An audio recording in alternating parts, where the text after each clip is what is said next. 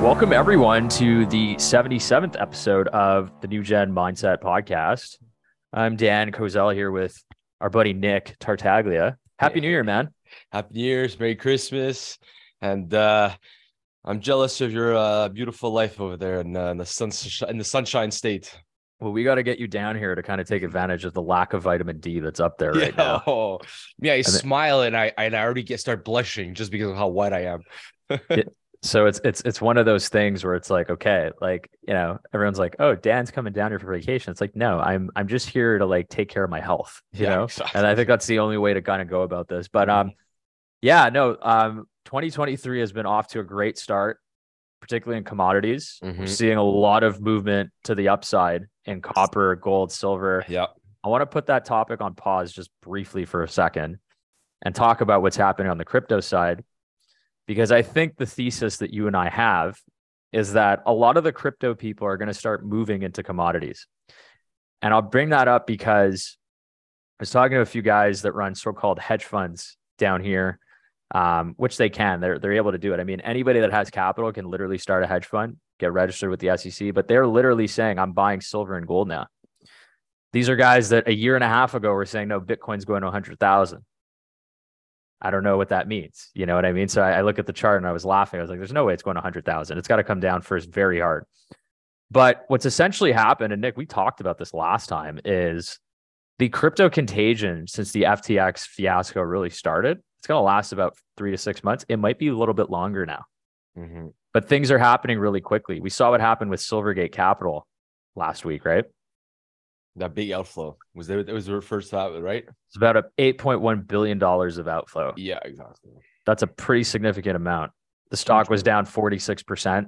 We saw what happened. To me, that is a huge red flag for the crypto space because everybody who has crypto on various exchanges that are unregulated, unfortunately, we're talking like Coinbase, Binance, there's a handful of others. I think there's like 1,300, if not more. That's very concerning because it's almost like it's going to create this liquidity crunch or a credit freeze type of environment in the crypto space. So if people are pulling their money out, they got to be going somewhere else. It's like money's coming out. Where's that money going? Where's that inflow going? We're seeing it with commodities right now. Yeah. And I don't think people in general want to stay in cash. So the people that are pulling it out, they're going, well, where like in general, you're going to ask yourself, what other opportunity can I truly find in the market? Well, now people are realizing the whole question between gold and crypto and precious metals versus crypto. Which one's the better inflation hedge? Well, that answer seems to have been established. If you're going to compare the two, crypto definitely is not the winner on that side. So it's like, okay, well, I'm going to go that way. And now people are a little more intrigued. If you're bringing up the two subjects, people are brushing off crypto and they're like, okay, tell me more. Well, what about gold? I want to understand it better. There's a massive education curve that needs to happen with this younger group of people coming into the market. That's the first thing, right? Because people for the last 2 years have been unfortunately just fed this lie or fed this idea. I don't want to call it a lie. I'm going to backtrack that, but fed this idea that crypto has been an inflation hedge when it clearly has not. And we've been saying this for 2 years. We're like, it's not, it's risk on. It's always correlated to the market. But when the market set everything, you didn't have to make a random assumption. The market spoke for itself. It was just a matter of action. You could have believed a fallacy just based on hype and perception and desire, or you could have just seen how the market behaved and be like, okay, well, historically it behaves a certain way. So assume your thesis on that to remain the same until conditions change and provide a new behavior that establishes a new thesis for crypto. But that never played out. So now we're seeing balance sheets implode on the crypto exchange sides. I mean, again, I'm looking at Silvergate's balance sheet and I'm like, wait a minute, they sold $5.2 billion of debt securities. So the question I have, and again, I'm not going to draw a conclusion on this yet, but the question I have is if these guys are writing off all this debt on their balance sheet, how many of the other crypto exchanges are doing the same thing and incurring massive losses? So yes, we're already in a recession. Layoffs are happening, right? Shouldn't be surprising to anybody at this point. Right, Amazon laid off, I think, 18,000 employees. There's rumors that Jeff Bezos, Facebook, so all these tech names, but crypto too. I mean, like these companies are like going back to like almost zero to where they started from. Yep. Because Nobody of wants this, to give them money anymore. Well, there's a psychological thing now that's happened, right? In Canada, pretty fortunately, although we do have our own issues up here in Canada or wherever you're from, everything is IROC regulated. Everything's regular. Every crypto exchange, by the way, in Canada has to be regulated by IROC. So that actually is, for us being sort of libertarian type of investors, I think that's actually a good thing for the overall industry because that actually protects people in case some kind of losses happen, right? Yeah. But in the US, it depends on the perception of what it is. Because the thing is, a lot of people's original thesis on crypto was we want crypto because it's decentralized and it's outside the realm of government control. Okay, fine. But if you're going to do that, you can't play victim the moment you implode or you lose your money because you didn't do any due diligence. If you want government to regulate and be there and protect you from this type of fraudulent stuff, then you have to accept that the whole premise of your decentralized thesis and outside the system will never occur because you want government to be there to make sure your lack of due diligence or lack of responsibility in establishing a proper thesis in the way you go about allocating your capital is not just in your own hands and you have the government supporting you on that. So that's why I think within this framework of what's been developing now with this, FTX, Celsius, Silverbank, Coinbase, Bitfinance? BlockFi, and then BitFi, I think, is in Canada, but BlockFi was a big one. They filed for bankruptcy. Okay, yeah, exactly. So like within all that implosion and regression, it's like, okay, government has a massive opportunity to be the big savior in this environment. So then so let me put a question to you. Do you see crypto having its by crypto? I'm not including Bitcoin, by the way. I'm going to keep that specific one outside of this question. Do you think crypto will have its moment again, or do you think it's permanently intertwined with the state now? It's almost like we're planning our next episode here because it's all tied in together, which is funny. Here's what I'll say, but I don't want to draw a conclusion on this yet, right? Because this is an ongoing thing. Mm-hmm. And like people that have made predictions, like people that make predictions usually get it wrong about 95% of the time, right? But I think you just have to continue to ask questions and that kind of leads to where you think things are going to happen, right? So I think crypto, these projects, these shit coins, all these NFTs that people were buying. And I was just I just had a flashback. I was at this Bored Ape yacht party last year in Miami. I was literally about to mention, and I was just like, this is like, I feel stupid being here, but this is not sustainable. And here we are. You heard about the fraud thing there with the creator of yeah. We'll get to that at another time. But I want to answer your question. Yeah, go. So crypto, I think, is kaput, right? I think there's a lot of it that's just like frothy and just it's stupid. And everyone's excuse for buying crypto or buying a project was they have an exceptional management team. And my follow-up question has always been like, okay, well, what does that mean? Like, what's the utility? And they never give you an answer. And it's all these people that have just thrown hundreds of thousands of dollars, made a fortune, and then lost it all a year later. I think Bitcoin still has its place in society. Mm-hmm. I think it's going to stick around. We'll have to see what happens with Ethereum. I'm not expert to comment on that. There's been a lot of rumors that Vitalik is sort of on the same page as Binance. Mm-hmm. Not sure what that means. So again, I can't comment on that. I also had one person made a thesis about Ethereum that they tried to do too much with Ethereum. A little too much, and it's going to hurt them down the line. Now again, I just thought of an interesting point because it's true. A lot of people talk about how it's the key, everything runs off of Ethereum, this and that. But then it's like, okay, you're right. If everything starts to fall apart, well, why wouldn't that fall apart with it if everything is intertwined with Ethereum?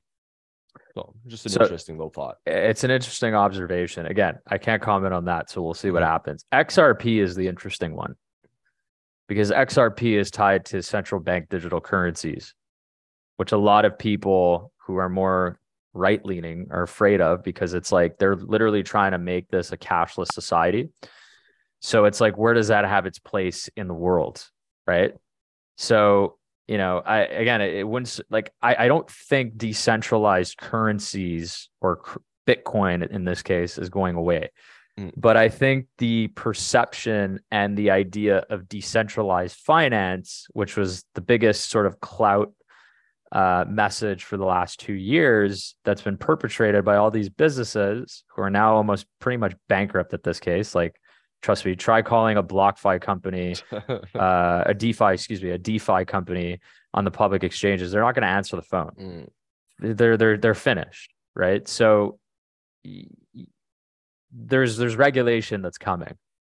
So the question is, it's like, all right, now we know that regulation is coming in this space. Let's just call it whatever it is. We've been lied to about this being a decentralized form of finance, right? What's the next step, right? So it's like, it goes back to like what you and I have believed in for the last like 6 or 7 years. It's like, okay, well, if you want to be your own central bank, hold gold, hold silver. You can't go wrong with that. But now we're also seeing other countries where they're going back and they're basically saying, we're confiscating your gold. We're confiscating your silver. We're talking about like authoritarian countries that, Bosnia, stuff like that. Sri Lanka, I think, is starting to do that. India, too. There was like an article, again, I can't confirm or deny that, but I did see something where like the Indian government was going after like people's gold and silver. So it's stuff to just keep in the back of your mind. It's like, hey, is that going to happen in Canada or the US? I don't know. Because it's the only way they're going to be able to say, well, we can do this because we have enough resources to actually do this. Well, you can't do it. If the world, like there's someone who said, if Russia tomorrow said, well, we no longer accept any of your currency for our oil or natural gas. We only accept gold. The demand for gold has to implode because people can't start using their reserves. They have to increase their liquidity to be able to start trading in gold while maintaining a reserve and an inflationary, massively indebted global environment. So there's a place that we have 2 months in a row of record reserve increase in China. We have Russia that continues. We have some places in Africa that are starting to permit the use of gold for payments and to back their currency to fix it. You had one of the best performing currency, which was the Russian dollar, because it was backed by gold. It's like there's a place for this thing, and there's a reason why central banks keep buying it. So people, again, ask yourself, why would they buy it? The wealthiest of the wealthiest, the most largest centralized institutions like the banks have that, but then tell you as the individual not to do it yourself. There's a disconnect between that.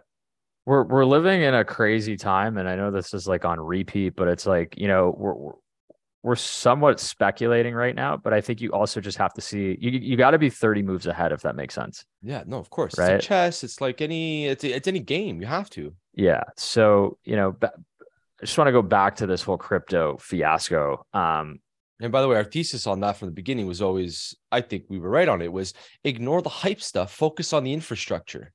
That's the only way you can see real fundamental value in the mid to long term right now. It's the only thing is infrastructure. That's what you're going to get to build on. That's where the utility comes in, the functionality, the connectivity. Everything else is just a quick rich scheme. Yeah. And usually when somebody is out there promoting some kind of a coin and they're like literally just like saying, buy this, I'm not going to name people, but I'm sure he knows exactly who he is. And then you tell people to buy something and it's going to be like this end all be all, like get rich quick type of thing. It's probably a scam, right? So I think what needs to happen is, we said this last year, like there needs to be a flush out of the entire system, at least on the crypto side, and when that does happen, people are going to start realizing this whole thing was like, it was shady, a lot of shady people in this. Right. And it's going to be a reset. Now, how long this takes, it's probably going to be a while before there's trust regained back into the system. Yeah, 100%. At least on the Bitcoin side, like I just can't see Bitcoin going back to where it was, earlier at the beginning or last year, anytime soon. It's going to take 2 to 3 years, I think. Yeah. Again, it's just based on macro fundamentals. But I think I agree with that one. But I think in the meantime, like you're going to see like a lot of that outflow that's coming out into crypto is going to go into precious metals. Mm-hmm. It's just a matter of time. When they see silver trading like a shit coin, they're going to start running into it. Now, what happens then? Is it another rinse and repeat cycle? Probably, because there's a lot of weak market participants that don't have a fucking clue, excuse my language, about what it is that they're doing. Yeah, exactly. Right. Their homes are built on a shaky infrastructure. So the moment, even if they might do something right on a top layer, something else starts falling apart among their infrastructure and it falls, which will still affect gold or silver or other things because they didn't build anything based off of strength from the beginning. You don't it's crazy watching how all this, because the thing is nobody talks about crypto anymore. It's like it's gone dead silent now. There's no more crypto gurus. There's no more crypto this, crypto that. There's no excitement. There's no Instagram chit chat about it. There's no one posting about it. It's gone quiet overnight, just silent. The space has been totally humiliated. A lot of people totally humiliated and realize like, man, I really don't know what I'm doing. So in a way, that's a good thing because that's actually brought people back to their feet and starting to realize that it's not a get rich quick scheme. This is a long-term play, And it's funny. I was talking to my friend. He said, yeah, I lost like over, $750,000 all in crypto. I know somebody else who basically was up a significant amount, lost everything too, because they just didn't understand what risk management was. They didn't understand the macro fundamentals that are playing out right now. Everything is interconnected. Yeah. So again, when you see a company like Silvergate pull out money, right? And there's outflows like that. I mean, who's next? Who's next? Is it Binance? Is it Coinbase? Let's just say I wouldn't be surprised when that does happen. I'm not making a prediction here. I'm just mentally preparing myself for something that's going to happen further down the road here. Because when it does happen, it's like, okay, it's going to be a fart in the sky. Crypto is less than 1% of all the markets combined. It's not the bond market. That's another thing we'll get to in a later episode because there's a lot of stuff happening there. But it just blows my mind how ineffective a lot of the market participants have just said, I'm just going to do this block, like throw it in and then hope for the best. It never works. No, it's exactly it. Never works. It was an infant. Crypto wasn't a child. It's made a mistake. The only way you grow is by learning, making mistakes, experiencing conflict and problems. And clearly it was an infant that thought it was Superman. And it realized very quickly it's nowhere near that stage of its life yet. So who else other than Silvergate, who else is on your watch list in terms of crypto, a little contagion ripple effect that might be affected? Well, I just listed them. Like, I think Coinbase is potentially at risk. I think Binance is potentially at risk. BlockFi is already under. I kind of knew BlockFi was finished early on just because of the way they were like, I had an account there. I never put money into it, but it was just the way it was set up. Celsius could be another one. Celsius could be another one. Oh, but Celsius technically is already gone. Yeah, actually, you're right. It's true. They were before FTX. You're absolutely right. That was during the summer. That one with Moon or something, some Moon thing. I forget what it was. Well, Luna was the other one. Yes, exactly, Luna. But right now, this week they posted about, I think there's the SEC or the federal government is going after the co-founder of Celsius for apparently scamming investors or something like that. So there's a bunch of people that might actually end up in jail beyond just Friedman. No, it's not. What's his name again? From FTX. Sam Bankman-Fried. Fried. I don't know why I call him Friedman, but Fried. Yeah, exactly. So if it's like, how do you trust people after? Well, it's not just about the It's weird now because you had big names that supported companies that clearly didn't do any due diligence now. So it's like you have to do even more due diligence next time, and you can't even trust the big names the next time either. I would also look back and just really assess how quickly some of these companies rose to fame or rose to popularity. It's just like, how is that even possible? Like FTX is a perfect case study of total bribery and corruption and a fraud. I don't care what the outcome is. Like, it's literally fraud. Like, how does a company that small early on become so big in a span of 2.5 to 3 years? Yeah. And no accounting, no records, no idea of anything. So it's one of those things where I think people are going to look back and say, what did I do during that period of chaos where I said, okay, did I learn my lesson? Did I go back and really assess, okay, is this the right vehicle that I want to put my money in? Because that's how I make my investment decisions, really. I don't look at it as hype. I never have. And I don't think you have either. But this is where this 2023, Nick, is going to be the year of patience being rewarded, I think.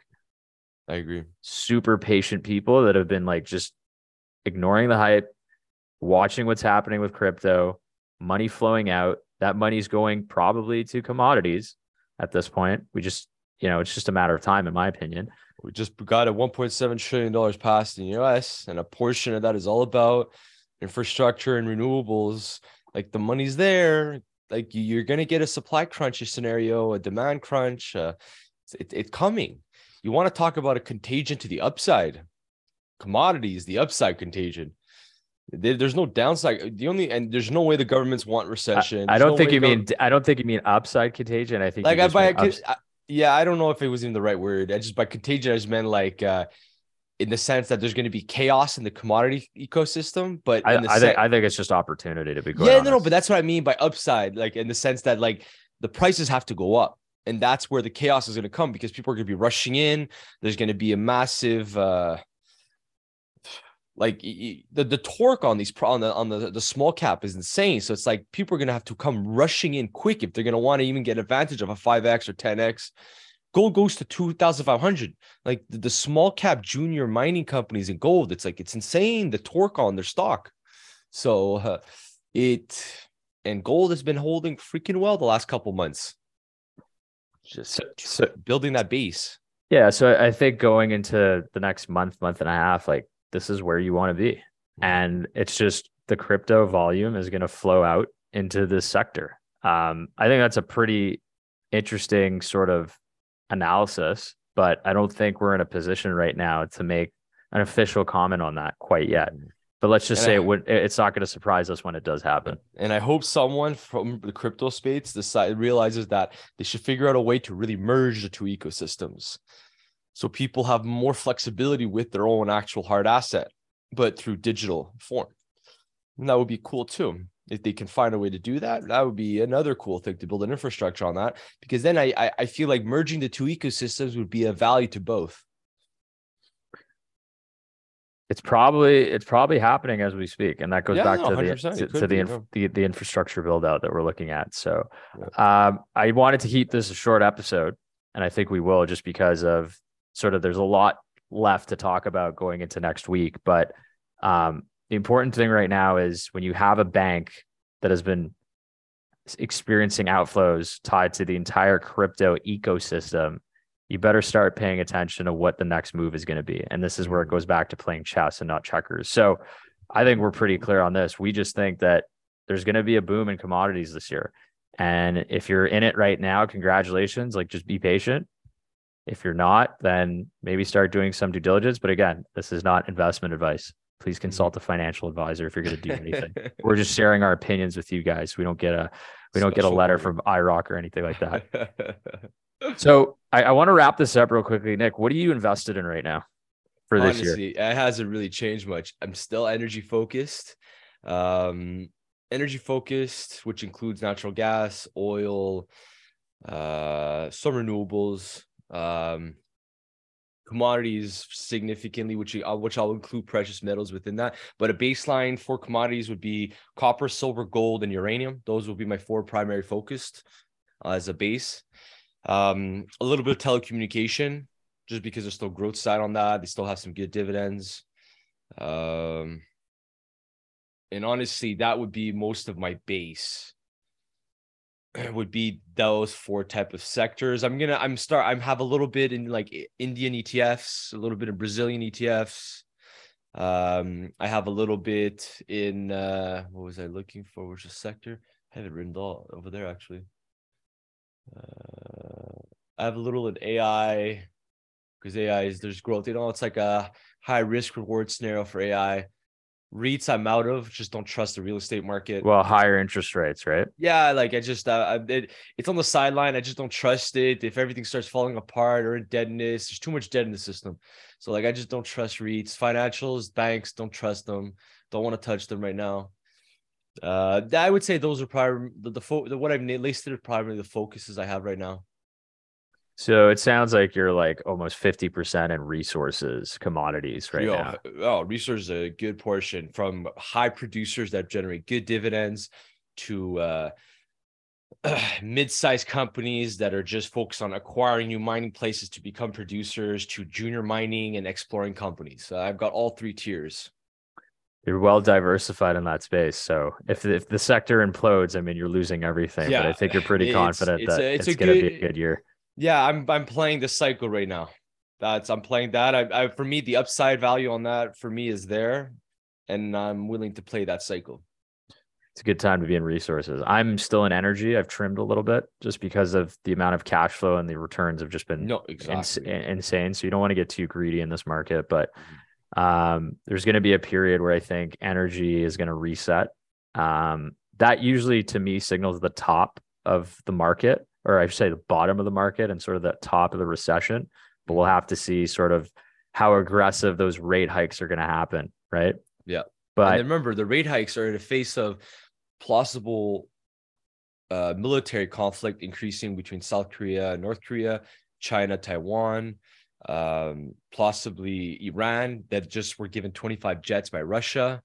We're not in an environment where war might decrease or conflicts decreasing because just Russia, Ukraine. No. We've got other nations that are escalating and growing in their military conflict. And you have Japan that wants to spend a countless money on defense against China. It's like, and US is getting themselves involved in everything. So US is going to be, a lot of these nations are going to be like poking them. So in this environment, like my point is, if I'm in a game and I'm experiencing increased conflict, do I want to put myself in a position as a state where my access to liquidity is diminished and my access to resources diminished, or do I want to be flexible and adaptable because I have more access to liquidity? So rates, to a certain point, if the Fed decides to go too crazy, this is where I think we're going to show that the Fed is really not independent. Even though it's already established that, but it's going to do it again, is, well, the government needs to go into conflict, the war needs to spend, blah, blah, blah. Well, in that environment, you can't just keep raising rates, because then the government, when all the debt it has, won't even be able to service itself anymore. So the Fed will have to reverse just on that point itself. Here's an interesting thing that I'll just leave our listeners with. If all these layoffs are happening, but the job market is strong, what is the central bank's next move? If you have a strong job market, they have to increase rates. So you're really stuck between a rock and a hard place right now. And again, that whole crypto crowd, they don't understand that. And they're going to keep putting money in things that they just don't get, because that is the psychology of about 80% of those people, maybe 90%. They're going to be at zero next year by the end of the year. So I'll leave it at this. Like, your year is either going to get better, it's either going to get worse. It's just not going to stay the same. It'll definitely be more interesting. Yeah. So from our perspective, we've been on the ball of this quite frequently. So guys, thanks so much for listening. This has been a great little discussion to kind of kick off 2023 as to where we think the market is going potentially. I think a lot of our listeners have been pretty loyal and have seen sort of the trajectory of what we've talked about actually coming to fruition. Again, I'm going to brag here a little bit, but I think it's just the fact. I think we deserve it. Yeah. So we'll give ourselves a pat on the back for that. But yeah, in the meantime, guys, subscribe to our newsletter. Nick and I will be down in Vancouver, or up in Vancouver, I should say, at the end of the month here for the Resource Investment Conference. So if you're listening to this, we'd love to see you. We'd love to meet you guys. We'll be running some workshops for Jay Martin and his team. But other than that, I mean, Nick, I think it's pretty evident right now, this is actually going to be a great year if you're in the commodity space, and all that crypto money is going to come into the space pretty quickly, I think, at this point in time. Let's hope that, well, I'm not going to say the word hope, because then I feel like I'm being, I don't even know what the word I'm looking for, but I think our thesis will be rewarded. Yeah. Hopium is not a strategy, by the way. Exactly. That's precisely it. That's why I was like, no, I don't think I should use that word. Doesn't suit my character to say that. Or the thesis, or your analysis. Yeah, exactly. All right, guys. Thank you very much. And until next time. We'll see you next week on the New Gen Mindset podcast. Ciao, guys.